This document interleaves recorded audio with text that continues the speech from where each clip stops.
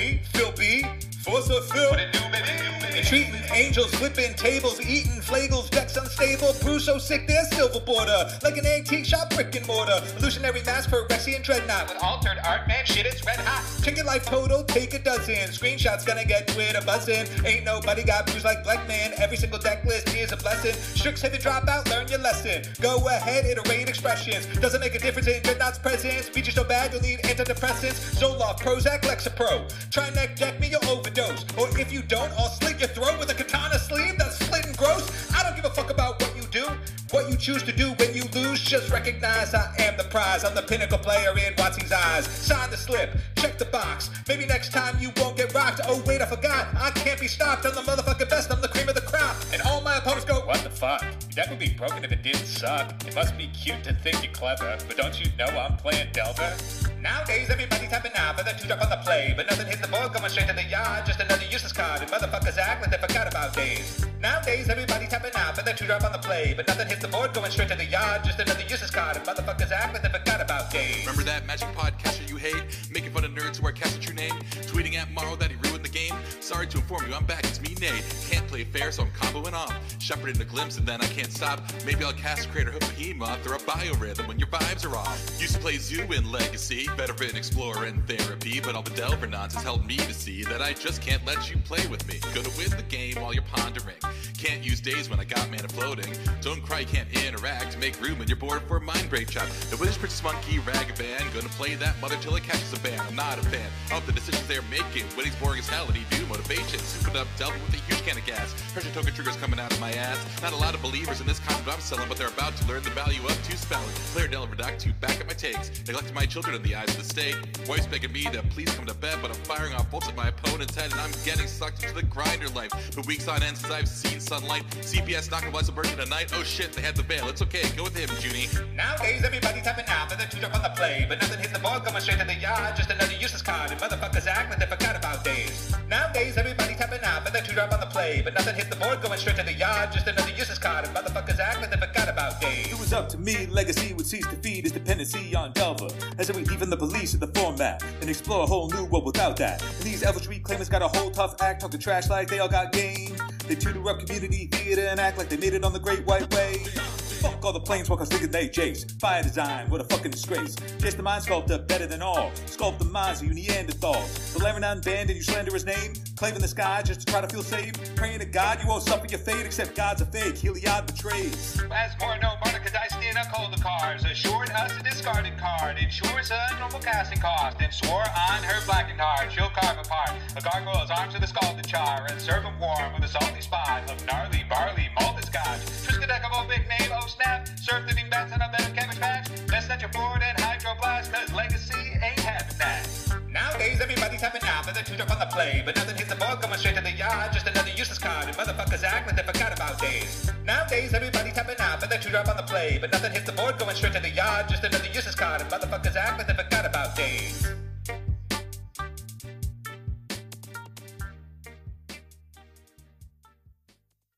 Hello and welcome to Eternal Durdles. I'm your host, Phil Bleckman, and with me as always, Nate Golia. Nate. Oh, wait a minute. Are we entered the quantum slipstream? And now Who knows what's going to happen on this cast anymore? One day it's Zach and some guy that nobody knows who plays Storm a lot, and now it's you and me. Welcome back. Another 315er. That's what we used to call people who had 315 area codes when I lived in Rochester, because like Rochester was at the time 716, and everything to the east was 315, including like all the farmland. So you called someone a 315er, it was a pejorative about them like living in farmland. I ended up like marrying a person who lives in the 315 or is from that, and they just live in a regular town like all of us. So it's very funny. Life comes at you fast. Yeah, and now I have a 315 area code, and then Rochester lost to 716 and now has 585. So this was a sad day. It was a sad day, but what a day today is. When was the last time you were on, dude? It was for the review, I feel like right? It was fairly recently, but I don't remember what we were reviewing. Was there a banning? It was the ban. It was the bans. Yeah, it was the bans. Okay. Yeah. So I was reading Joe Dyer's Legacy Roundtable earlier today.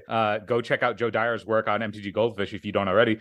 But one of the questions in his roundtable was, do you think the bannings fixed legacy? Nate, I'm just going to pose the question to you. Do you think the bannings fixed legacy? It has been a longer time than I expected without like having to play Delver like 3 out of 5 rounds. Right after the banning, there were all those people jamming the new initiative decks, and that was kind of irritating, but they were not obnoxious. It was more irritating because they were a lot easier to beat, and so the rounds were even somehow less interesting. Because it's like, this is still trash, but now it's not even broken trash, it's just obnoxious. I don't remember exactly. I don't know if I talked about it with you guys. I guess not, because if it was after the bannings, I wouldn't think I would have played, but like, or I would have been able to have data. But like, I was playing like Jund decks that would be able to like Thoughtseize these hands that were like 1 land, a bunch of spirit guides, and 1 initiative creature. And it was so easy to just like easily disrupt them on turn 1. And I was sort of surprised by that. I was like, why would anyone play these cards still? And I think they've come around a little bit. The decks have gotten a little bit better. It's still like a bad mechanic, but not it hasn't roared back in any way. And Delver is somehow, though I do wonder how much of it is just people being like, I don't have to play this, so I don't want to. I feel like when people post tournament reports from long tournaments, they're still like in that like round 5 Delver, round 6 Delver, round 7 Delver, quarterfinals Delver. You know what I mean? Maybe it doesn't appear in leagues, but that's a nice break at least. Out of control. The move away from Delver for a second after bans, I wonder if like what happened at the previous ban, if like the same thing happened where people like eased off of Delver for a second as they just like had fun trying new things that like they couldn't try before, until we eventually just get back to this Delver, the dedicated Delver pilots that are good at sharpening the list, just like actually tune the best version now, and then that's just adopted, and then the cycle just repeats. Or if this is like actually a time where we're gonna have to see when the next card advantage spell comes out that they can easily slot into their shell. But you want to know something that I've experienced recently as a guy who plays a lot of Predict. The more and more that I was playing Predict, I was finding that even when I converted in the ideal moments, right, like turn 1 setup, turn 2 convert a Predict, and now I'm like full grip, I'm not going to miss any land drops, I have all the spells and interaction that I could want, I would still be on the back foot, way too far on the back foot. Like the format still feels, at least in my experience, even through the ban, it is so fast that using cards to go up raw cards that don't impact the board in any way, the opportunity cost of impacting the board is too steep for those cards to exist in viable strategies. Yeah, I mean, that's what I think that was sort of my point before. I was like, it doesn't really matter. Like, I thought expressive iteration, like I never really thought it was that bad to play against. It turned out to be more impactful than possible. Maybe it was just, that's the thing though, it's like it's one of those things where it's like, well, maybe I don't interpret it because it wasn't as good in the against the sort of decks that I was playing, whereas like the vector of agitation was different, I guess. And I sort of said the same thing, like if it's a 2 mana spell, but you can't tap out for it on turn 2, like it's not real, it's just a turn 3 card, and by then, you should be able, you shouldn't be able to in according to the scriptures, but you are able to like do something as broken as look at the top 3 and like get 2 of them. Like that seems fine. And I think that like, the problem was that in Delver, like people were playing, they had these aggressive creatures on turn 1, and then that was if you weren't set up to sort of like absorb those hits, then when they got ahead on cards, it was even worse. I remember the structure of that deck and the cards that we felt were like super egregious. Because you and I play decks that are like so far apart from each other, Murktide has to go. Fuck that card, Murktide is just ridiculous, and it's got to go. And I'm like, I really just never care about Murktide. It's just that it's a big beater that I just sort the plowshares and move on with my day. And, I didn't really have problems with too many problems with expressive either. But like for the most part, I remember like the dichotomy between the types of decks that expressive pushed out versus the type of decks that Murktide pushes out. Right, because I think that with Murktide region, if you think about like the kinds of like black base attrition decks that I tend to like to play, if I'm not playing a combo deck, right, those decks are top decking, and when if like one deck can top deck like a 9/9 flyer, like that sort of takes the wind out of the sails for the top deck work. Because what do you get a top deck that you have to top deck something that beats that? There's not a lot of cards that beat that, I mean, there's Swords to Plowshares and stuff like that, and those are obviously playable cards, but like I feel like even at one point I think I texted you guys, I was like, I'm like so far ahead in this game, they just countered they played a Murktide and had one other card, and it was like a Force of Negation, so they could tap 3 and counter the thing I tried to play against it. And I was like, that's just the game. Like just a 9/9. Like what the hell? I'm at 18. I'm gonna lose because of that. Like I'm gonna take 2 hits. Continuing along this trend of looking at Joe Dyer's piece here and the questions that were asked, one of the questions is, would you make any changes to the current format? And one of the suggestions was unbanning Deathrite Shaman because it checks a lot of problems in the format between DRC, Murktide, Uro. Nate, your thoughts? Well, I agree with that, but when Deathrite Shaman was in the conversation being bans, I was like, look, the problem, like, yes, maybe this card does one too many things, but we're gonna miss it when it's gone, because the incidental graveyard interaction is so important to making sure that things don't get out of control, because the graveyard is just a second hand in Legacy, right? And there's just not a lot of ways to main deck a sort of incidental interaction with it. If you could, now the problem is it makes a mana off Underground Sea. Like, that's not great. And ideally it would just be like a green card with all the same abilities and probably be fine, you know? Like, if it was just green to cast, it could still have a black activation cost. Like, there's nothing against that. Like, there's no reason that can't happen. I would definitely be interested in seeing it. I guess the thing is, like, at the time too, the 3 mana slot, accelerating to those 3 mana cards was so powerful. Do you remember let's remember some cards. True name some cards that Leovold, Emissary of Trust. I bridged into Monastery Mentor. Yes, right. That's actually a great one. Liliana the Veil, right? Like, these cards, that was like that thing. It's like, oh crap, they're getting the 3 too soon, and then you can't, how are you going to beat a turn 2 Leovold, right? They're going to just draw you to death. And I'm just trying to think, like, well, what's out now? Like, I mean, like Deathrite Shaman into Teferi, Deathrite Shaman into Narset. Like, that seems like a pain in the butt, but not like, I don't know that it's any worse than those cards getting into play anyway at this point, considering the other things, the other vectors at hand. Say Deathrite Shaman, what does it do against Urza Saga? Like, that's an interesting problem, right? Yeah, Urza Saga is egregious in my mind. It will always be egregious in my mind. I just don't. It's weird because, like, I guess I appreciate that I get to, like, play against some weird cards, but the novelty of the weird cards always wears off when the Urza Saga is what beats you anyway, you know? The weird cards, like, I find anytime I like brew with, like, fun stuff, like, there were times where I was like putting Thran Turbine in my deck, but, like, the fun cards, like those kind of interesting cards that, like, the potential that you're looking for, the opportunity cost for them being free and tutorable out of your deck kind of bypasses the point. It's like, who cares? It's like the deck operates, with or without it, because Urza Saga just does everything by itself. A bit of a slant, but, like, it's interesting to me that, like, a lot of the cards that, like Deathrite, that, enabled a bunch of decks. Well, Ancient Tomb Urza Saga is, I don't know what percentage of the format is, but it's like every Ancient Tomb deck is an Urza Saga deck. It's like, or rather, every non-Brainstorm blue deck is an Urza Saga deck. Yeah, I think that's probably right. I mean, I don't do that, but that's also because I just don't enjoy. I don't like playing Urza Saga. I actually think I enjoy playing Brainstorm more than I enjoy playing Urza Saga, because if I'm playing a Brainstorm deck, I'm probably not. It's probably got, like, Aria of Flame in it or something, like, just something, like, I'm just, like, doing something offbeat, and I'm gonna play blue for whatever reason, right? But, like, with Urza Saga deck, it's like, yeah, I wanted to do this combo, this artifact combo, but really I'm just gonna end up, like, winning probably at least half the games I win by making constructs, I mean, and then tutoring up something else to stop, to answer whatever situation I'm in. When you were talking about Murktide, like, my opponent just top decks a 9/9, and that's it. That's the game. Urza Saga is top decking 2 9/9s. 2 9/9s, yeah. If they have nothing in play, as long as it depends, they need a bunch of artifact lands. But yeah, its power on its own undercuts the fact that it means, like, oh, you can play this weird deck. The deck that I know it's stupid, but, like, I was like, oh, it's fun. I'll get Despotic Scepter and play it with Demonic Pact, and that'll be, like, a fun thing to do. But then, like, I never did that cool thing.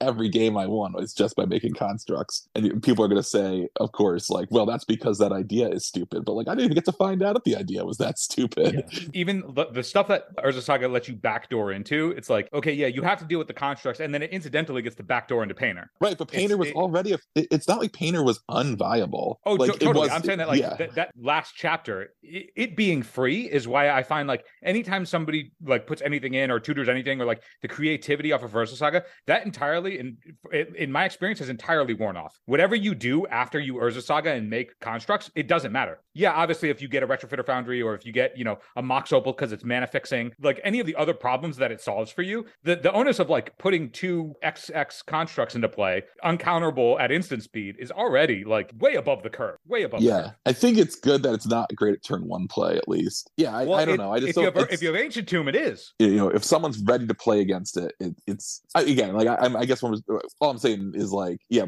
I guess my thing I just wanted to say was that Painter wasn't unviable before Urza Saga. Right. It wasn't. It was, like, it was probably more viable than, like, Burn and like people still play Burn. Maybe they don't anymore. Not You really. don't need to. At least not that I've seen. Yeah, it's interesting that no one's played Burn. I did try playing Burn with Dragon's Rage Channeler and Mishra's Bauble, and it was actually pretty good. Yeah. Like I put the Dragon's Rage Channelers in instead of Goblin Guide, and I put the Mishra's Baubles in, like a couple lands, and then like there's a couple Burn Flex slots, and I played fetch lands because with Mishra's Bauble you get like you can scry yourself with a fetch land, right? And better Delirium. Yeah, actually, it was actually pretty good, Mhm. but it was extremely boring to play. But when I tried to light up the stage with Burn, and I was like, I won every game in the league where I resolved to light up the stage. Like if I resolved to light up the stage, and I just won because I just got 2 more lightning bolts like immediately. Right. Yeah. And it only costs 1 mana. So like, yeah, like that was a real interesting Burn experiment as well, which I think is like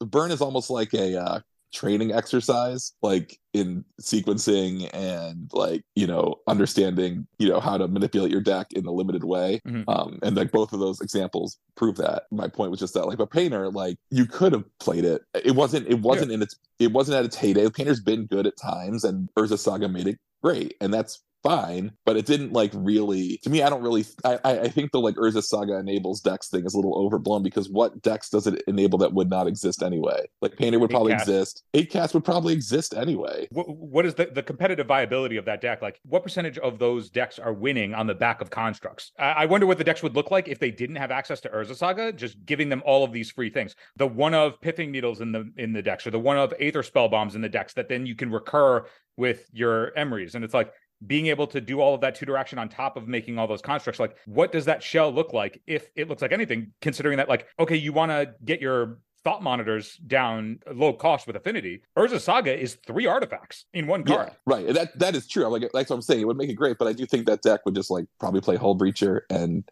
Echo of Eons or something, like, and just be like, oh, I'm just gonna draw like the most cards, Oh yeah, and it just goes back to the Urza Karn shit. Yeah. And Sigh. Yeah, it's interesting that you don't see Karn.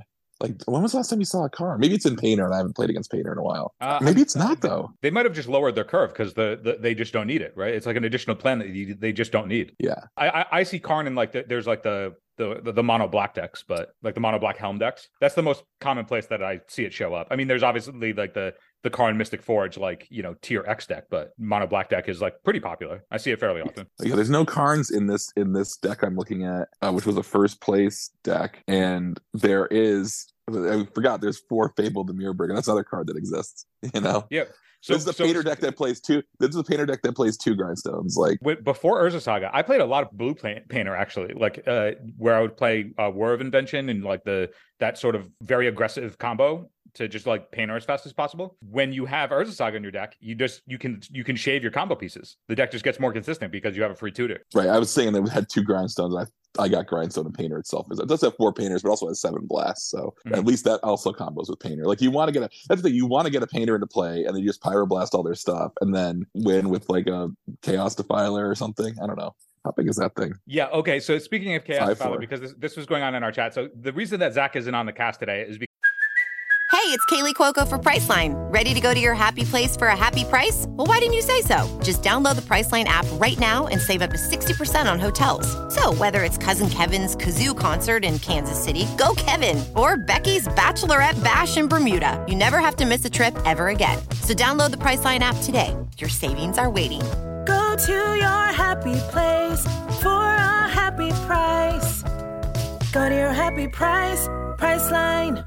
because he's traveling to MTGCon in Minneapolis. Is that right? Minneapolis, yeah. Minneapolis, yeah. So he's going to Minneapolis, and he is potentially going to get to interview Gavin Verhey briefly and ask him questions about design and how they pertain to Legacy. So anybody who we're expecting, maybe 3 to 4 questions given the time, how much time we have. But anybody who wants to ask a question to Gavin, if you got a chance, put it in the comments below. Zach is going to take a look. We'll try and curate the best questions that we can and see what info we can get out of Gavin. And Gavin's actually pretty good at answering stuff when he can, when he's allowed to. Days is like getting better, but it's getting better because they're constantly printing nonsense that they shouldn't print. I've actually been examining my own perception of that because I'm like, well, what do I want? What if it's easy to say you shouldn't have printed this.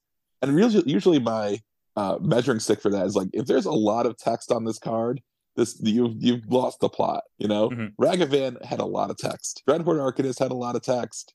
Like, you know, the more text you're putting on these cards, like you're making it so that this is going to be a problem, you know? My argument for days back when I wanted it gone, and I mean, if it went now, I still wouldn't be upset. But the reason that I wanted it gone was because it's the card that I feel just punishes the die roll more than any other card in the format. And that's what I felt with like Ragavan 2, because it snowballed. Percentage that you win on the play versus the draw feels so lopsided to me in the games that, from my own experience, when I see people share like, you know, their leagues online and that they show that play draw, it just feels like the play is so much more valuable in the dark than anything else. Even if you have like an excellent matchup against the deck, it just feels like the play is more important than anything else going on. And if they continue to push cards that like beget cards because they have to design for Commander, that it's only going that will only get pushed further and further and further. Did we have the conversation on the podcast about how to fix the play draw problem? Or Remind me, what were your thoughts? Because you had said, well, they should just let the computer even it out, and I said, absolutely fucking not. They should not do that. Yeah. Not in a zillion years. So the little recap on it is, I said that if you play a large tournament, let's say you went into a Grand Prix and it's 15 rounds, if two people are going into a round and they have been on the play an equal number of times, it's random, right? The computer just randomly chooses one of them. But then if you and I meet in round 6 and you've been on the play 3 times, I've been on the play twice, I would just get the play automatically to balance it out over the course of a tournament. So and I think that's bad. To somebody who's been on it less. And then you were like, that's nonsense, Phil. You need to go away. No, but you weren't the only person who had that idea, though. Yeah. And that's why, and I was just saying, like, I think that is more trouble than it's worth. In this situation, I've been on the play 3 times. You've been on the play twice. It's round 5. You know, you're going to now just get to be on the play for having been on there twice. But you got to this point by winning the same amount of rounds. So you've already stolen a game on the draw, or stolen a round on the draw. So it's not impossible. I think that my problem with it is it sort of makes it so that, like, oh, the play and the draw is so important that we have to equalize it. It gets to, like, but that's why you play the games. One thing we didn't mention in that conversation the last time we had it, I forget if it was on cast or not off cast, but one thing that we didn't mention was the difference that the play draw has because of the London mulligan. Like the change in the mulligan rule from when you just scried, but now that you actually get to sculpt the 7, or sculpt even after a mulligan, how much more impactful that has on also being on the play, because you just are going to be more consistent every round than you otherwise would be with the previous mulligans that we've experimented with. In my mind, it was similar to, like, if you go into a chess tournament, I get Magic's not chess, but go with me. If you go into a chess tournament, it's just proven that white is 55% to win in the dark, right? Yes. It's like, sitting down at the table, if you're playing white, you are just favored because you get to move first. If you play across an entire chess tournament, you get to play black and white an equal number of times. Now, you can still win with black, but you are inherently disadvantaged knowingly going in. And I feel like that is also deterministic in Magic. You will win more on the play than you will on the draw. I wish I actually had like full stats to, like, actually say, look at this, look at the numbers. Well, it's like home field advantage, right? A team has in the NFL, like on the betting lines, a team gets 3 points just for being at home, you know? So that means that if the team was favored to win, if the team was going to be favored to win by 7, they're favored to win by 10. The team was an underdog by 7, they're underdog by 4. And if a team is like +2, if the home team is, like, for example, like +2 or -2 rather in a NFL game, that the point spread is the home team -2, that means that they're expecting like a 1-point game, you know, basically. Like, it's basically a pick 'em. And I feel like the play draw is closer to that than the chess situation, just because, like, matchups matter. That's what I'm saying, right?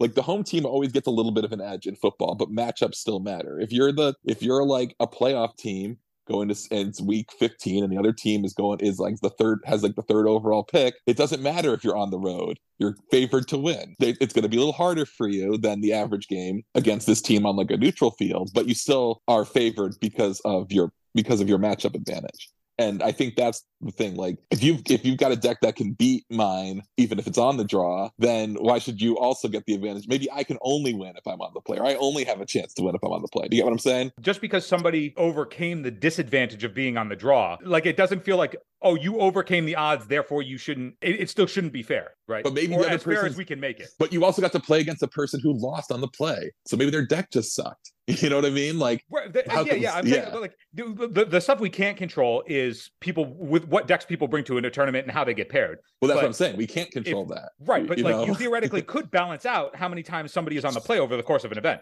right? Like if two people are on the play, if your pairings keep lining up in such a way where for home field advantage in football, you're playing the same game. There isn't an inherent in-game advantage to being at home other than you're playing on turf and the crowd is cheering for you. Whereas like in Magic, it's like you get mana first. You get access to game actions first. This is the conversation. But the home field advantage is real. That's the thing, though. Why is home field advantage real? It must have some impact. It must have some impact, right? But at the same time, every team gets to play an equal number of home games and away games over a course of a season. You know what I'm saying? That is true. But that's what I'm saying. It's like not in the playoffs. Not in the playoffs though, which is a tournament.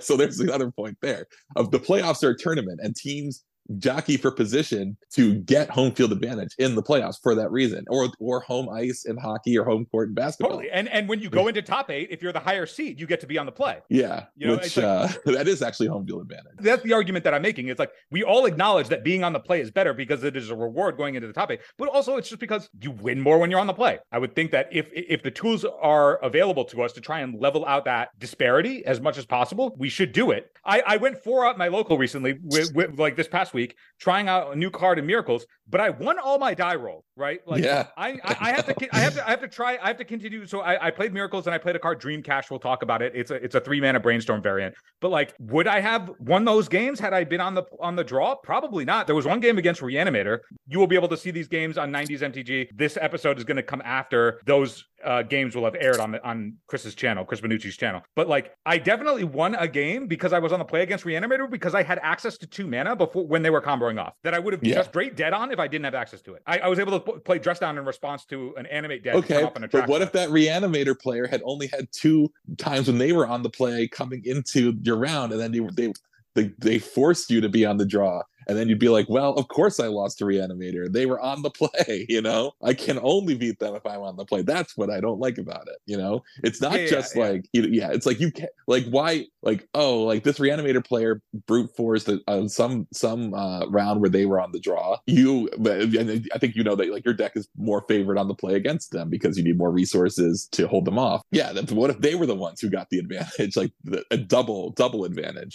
You should want to have that randomized chance to at least get the chance to assert your position in such a matchup and not have it decided for you based on something that you were not involved in. That's how I feel, at least. And that's the other reason why I don't like having people roll the die to do it, as opposed to just having the computer do it too, because computers are funny. Any outlier with computers, people will blame the computer. It's a black box. No one believes that it's not been tampered with. You know what I mean? And all it would take is one sort of fraudulent tournament for the whole thing to go to hell. Just let people roll the die. It takes 30 seconds. It's not the reason Magic tournaments are interminable, because people are rolling die. I don't have a problem with like how the play draw is decided. There's already variance baked into the game between what cards you draw, the matchups that you have each round. If you go to an event and you just get unlucky by losing the die roll 4 times in a row, that the odds of you going 4-0 on the draw every time, it's so steep compared to the person who gets lucky and wins their 4 die rolls. I don't know why, like, I could be wrong, because like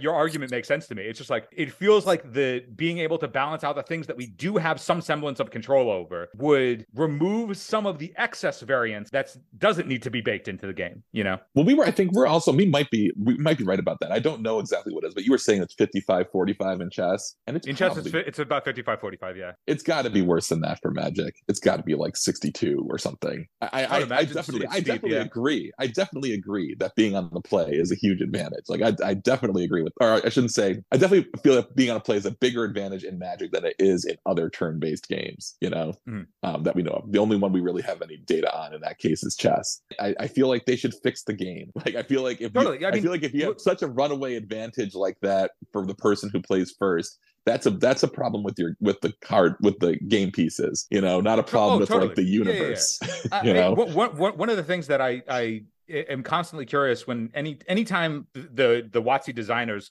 like share their thought process on like certain cards that they designed or sets that they designed, the one thing that I'm always curious to hear is if they ever are thinking about the like how a card plays on the play versus the draw, because cards naturally advantage you for playing them as soon as possible. Like if a card begets a card in any meaningful way, it's better to have it sooner rather than later. But there aren't like the only cards that like come to mind that like specifically reward being on the draw is stuff like White of the Night Orchid or Land Tax. It's like these cards are just like very clearly better on the draw because they actually function.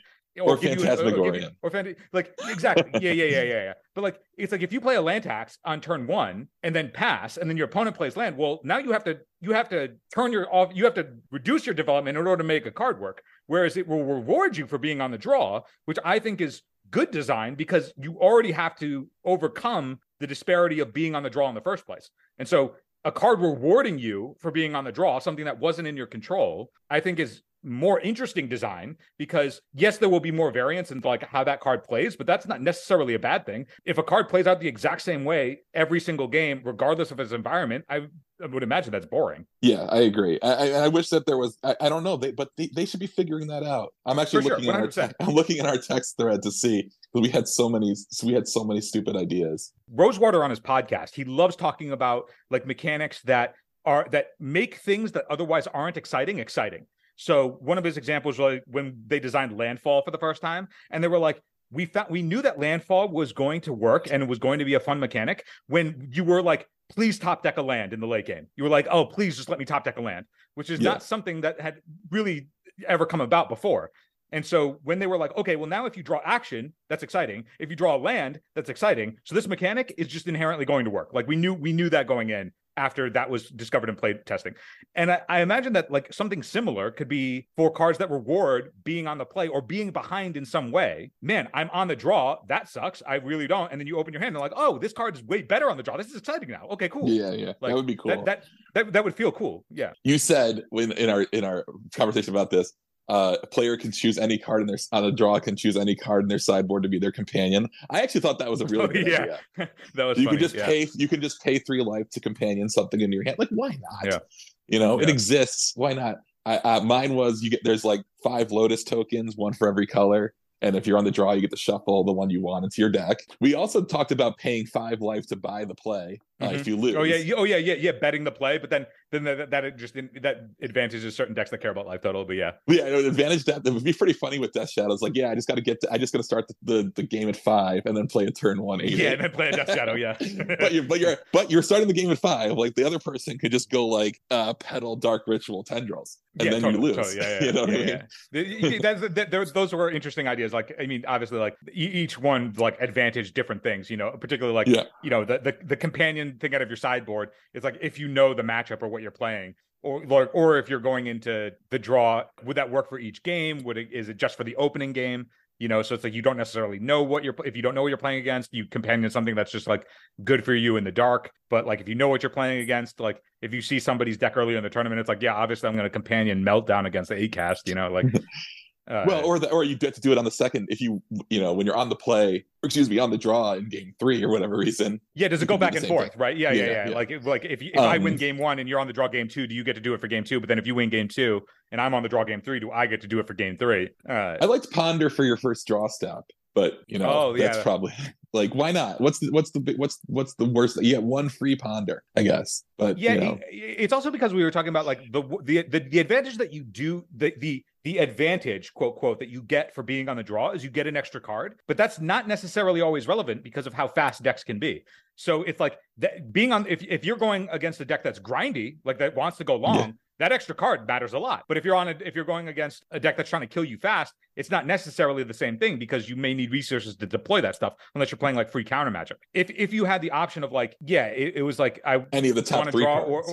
or it's like some amount, like deep amount of scrying or something, some kind of other thing that you could maybe choose from other than a card. It's like, I know we talked about like the coin, from Hearthstone, but then you just getting to play a 2-drop if you just get a treasure on your turn 1 and get to skip turn 1 of development, that is, in my mind, that's the reason why Ancient Tomb is so busted right now, because it just lets you skip development.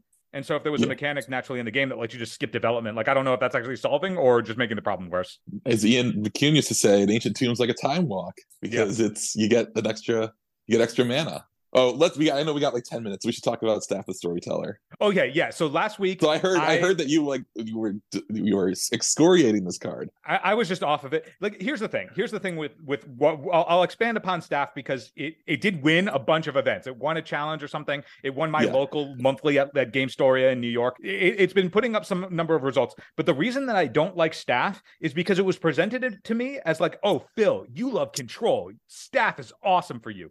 And what I found was Staff is good. Staff is a good card, but it is good in a way that it requires you to play the cards that turn it on, which steers you down a narrow direction of like, okay, you're playing it with Stoneblade, or you're playing it in like 4-color with Minsk and Boo, because Minsk every turn, even if you have the hamster in play, will trigger the Staff, or you're playing like the Standstill Shell. So it's like, it's not that the card is bad, but it's not the way that people were selling it to me, where they were like, Phil, this is control savior. Like, this is bringing control back in. This is going to be the card that makes it so control isn't just haymaker mid-range. And to that end, I disagree. You're 100% right about that, because that's where I was excoriating it. I was coming from the position of like, it is not bringing back like the control that we yearn for, that control mages yearn for. It's very good in like the standstill role, where you already are playing like those types of cards. It's putting you in that direction, or you're playing 4-color because you already want Minsk and Boo anyway. I know Anurag was trying out Staff with both Minsk and Boo and Fable of the Mirror Breaker, so you could just curve and like start churning through and like that thing. But at the same time, again, both of those decks to me are not control. They're much more mid-rangey piles. But you have also had experience with Staff, and you've been loving it. Well, it was funny because I actually didn't love it the first time I played it. I tried to play with Young Pyromancer, and I thought that would be kind of fun. That did not work out. The mana was too bad. The mana was just really bad. So I played it in Dead Guy Ale, where the mana was much better. And that was the thing. Well, the mana's going to be great in this deck. And I'm like, well, I've got this card in my deck. What am I doing with it? What am I replacing it? And I was like, well, I guess I got to try. I got to replace Dark Confidant and then play more higher curve cards. And that's what I did. And as much as, so it's weird because it kind of changes the texture of the deck a little, but it is effectively a Dark Confidant that costs mana but not life. And it's a steep white commitment. That's the thing too. It's a steeper white commitment, but it's not really. That's still, I guess you need all the white mana to activate it and then cast a white card, but it wasn't that bad. And I was like, oh yeah, like I'm like, I have 9 cards in my hand. Like, I cast a Lingering Souls, and I had 2 staffs in play, and that's like, each of those, just I flashed back, like it's like flashing back Deep Analysis, which is pretty cool. And I was like, oh, I can see, because when I first saw this card being played, I thought it was, I knew it. I'm not serious about this, but it was like, is this like a prank being directed at me specifically? There is no way this card is good in Legacy. You know what I mean? I was like, this is like people doing this, like, Nate's gonna think this card is good because he loves Lingering Souls. That's what I kind of thought was going on, dude. And I was thinking that the Bitter Blossom, because everybody's like, oh, Bitter Blossom every turn will trigger this thing, and then Skrull's Hive, which is like the white Bitter Blossom, and I'm like, okay, now we can just play 8 Bitter Blossom effects with Staff and just have all like a bunch of engines. And then I was like, okay, this is kind of okay, we got something going on. What would this deck look like in my recent matchups? And I was like, okay, Dark Ritual Tendrils. Okay, Dark Ritual Entomb Reanimate. Okay. Yep. Okay, I'm off. Right, but it was actually really good. I think actually I might have said it was really good, but against decks that no one should be playing anyway. Because you're right. You should probably just be putting Grizzlebrand into play. But it was cool that it was good. It was cool that like I could keep I could have Cauldra complete in my deck, like Shoal without worrying about flipping into Dark Confidant and losing randomly. I will point out that like Staff of the Storyteller is showing up, and it's like showing success, like it's having success in the format. Even though I don't like it, it's the kind of card that I'm happy is finding success in Legacy. It's not the thing that's like obsoleting archetypes or like pushing a deck to tier 0. It's just like, it's a good role player that's showing up in a couple of different varieties, and it's not going to break anything, but it's a solid piece that people are trying out and having fun with, and that's great. Like that's good design. Yeah, I guess that's what I want to say about it. I was like, I actually think if you're talking about a card that will allow other kinds of decks to exist, here's a card that will do that.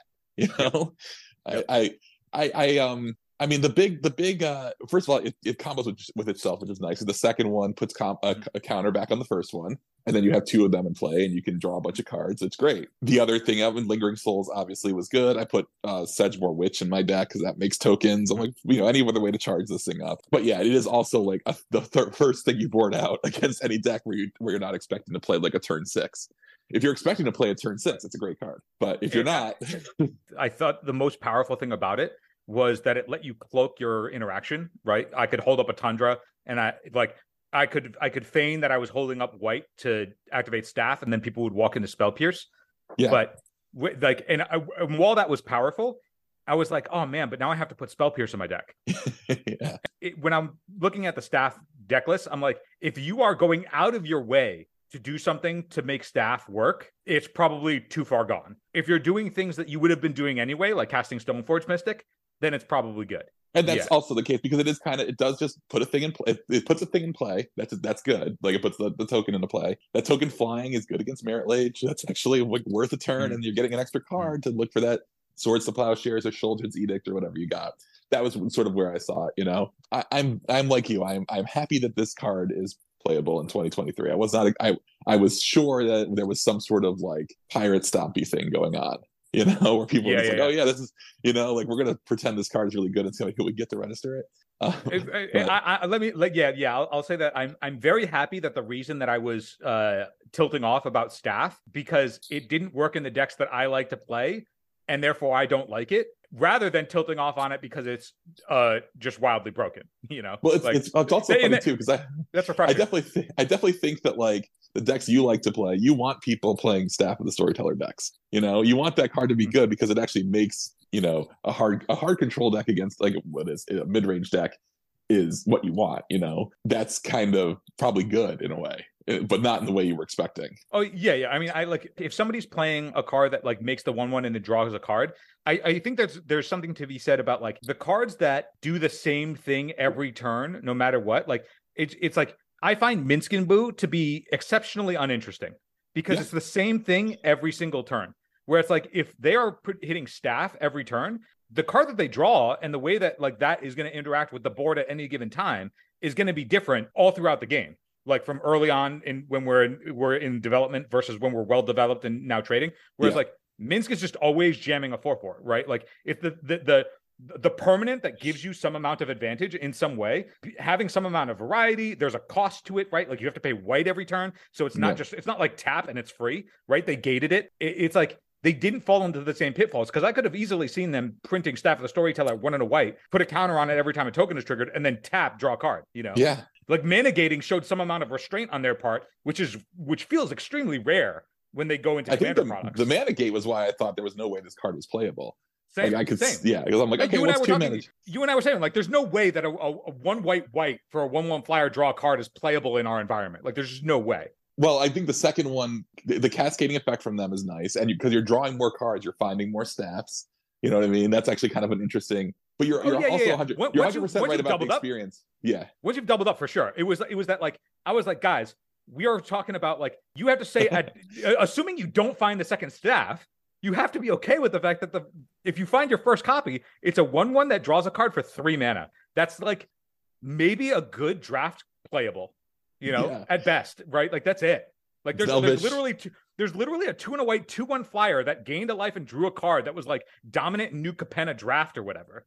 And it's like that card is not remotely close to legacy playable. And everybody was on Staff's dick, and I was like, "What is going on?" I'm losing my mind. It's because like when you're making tokens, it's because of the I think the thing that the way that it draws a card is by making tokens, right? And like Lingering Souls is already like Lingering Souls. I know it's one of my favorite cards. I always talk about it all the time, but like it's not a bad card. Like really, even now, it's not a card that you're always like, oh, I wish this was something else. Like usually, like if you got a Lingering Souls and you're not like about to die to like a Doomsday, like it's like, oh, this is pretty good. Like I said, if you're trying to play a turn 6, Lingering Souls is a pretty good card. Because it's gonna put two things into play. When those bodies are relevant, yeah, totally. Yeah, and the same thing is true of Planeswalkers that crank out a token. Like they're pretty good. The problem is that there are other Planeswalkers that are just gonna win the game without you having to make a token and then attack for the next turn. Like that kind of like Elspeth knight errant planeswalker, wasn't in vogue for a while, right? But this is the kind of card that synergized with those cards, and just everything kind of lifts, it's more than some of its parts. And of course, with Stoneforge Mystic, you just anything with a living weapon triggers it. So that's another thing we got. That's where I'm like, okay, yes, I agree that like the card putting up results, it is not surprising to me in that like you could, if you look at any of those decks that are winning, like the Stoneforge Mystic decks or the Standstill-esque Cycle Shark Typhoon and Timeless Dragon style decks, it's like if you removed Staff from those decks and like replace them with the other 4 cards that would have existed in those slots beforehand, the deck is otherwise the same, right? They made no concessions to further get Staff online. It's just like what their deck was already incidentally doing, and therefore this card is just working with a shell that already exists that was proven. And it's like, yeah, that works. That's effective. That makes sense. So. Shark Typhoon. I forgot that's how people were putting counters on Staff. I saw that in the wild. Yeah, crap. That's really good. When you cycle it for X is 0, it still makes a 0/0 token that dies. So it still triggers the Staff. And that's why I was like, it's the same thing with Minsc and Boo. If you already have your 4/4 in play, you can still just say yes to the trigger when it makes another hamster. Legend rule, keep the good one, and it still triggers the Staff. But it's like you already playing those cards. You guys want to know? Like I saw Phil in New York a couple weeks ago. We just had the very similar conversation. Mm-hmm. This is basically what we talked about over noodles, which was nice. Except now this time we had some meat to go off of it with some results. Yeah, right, for sure. Yep. All right, brother. All right, man. Have a good night. Good night, everybody.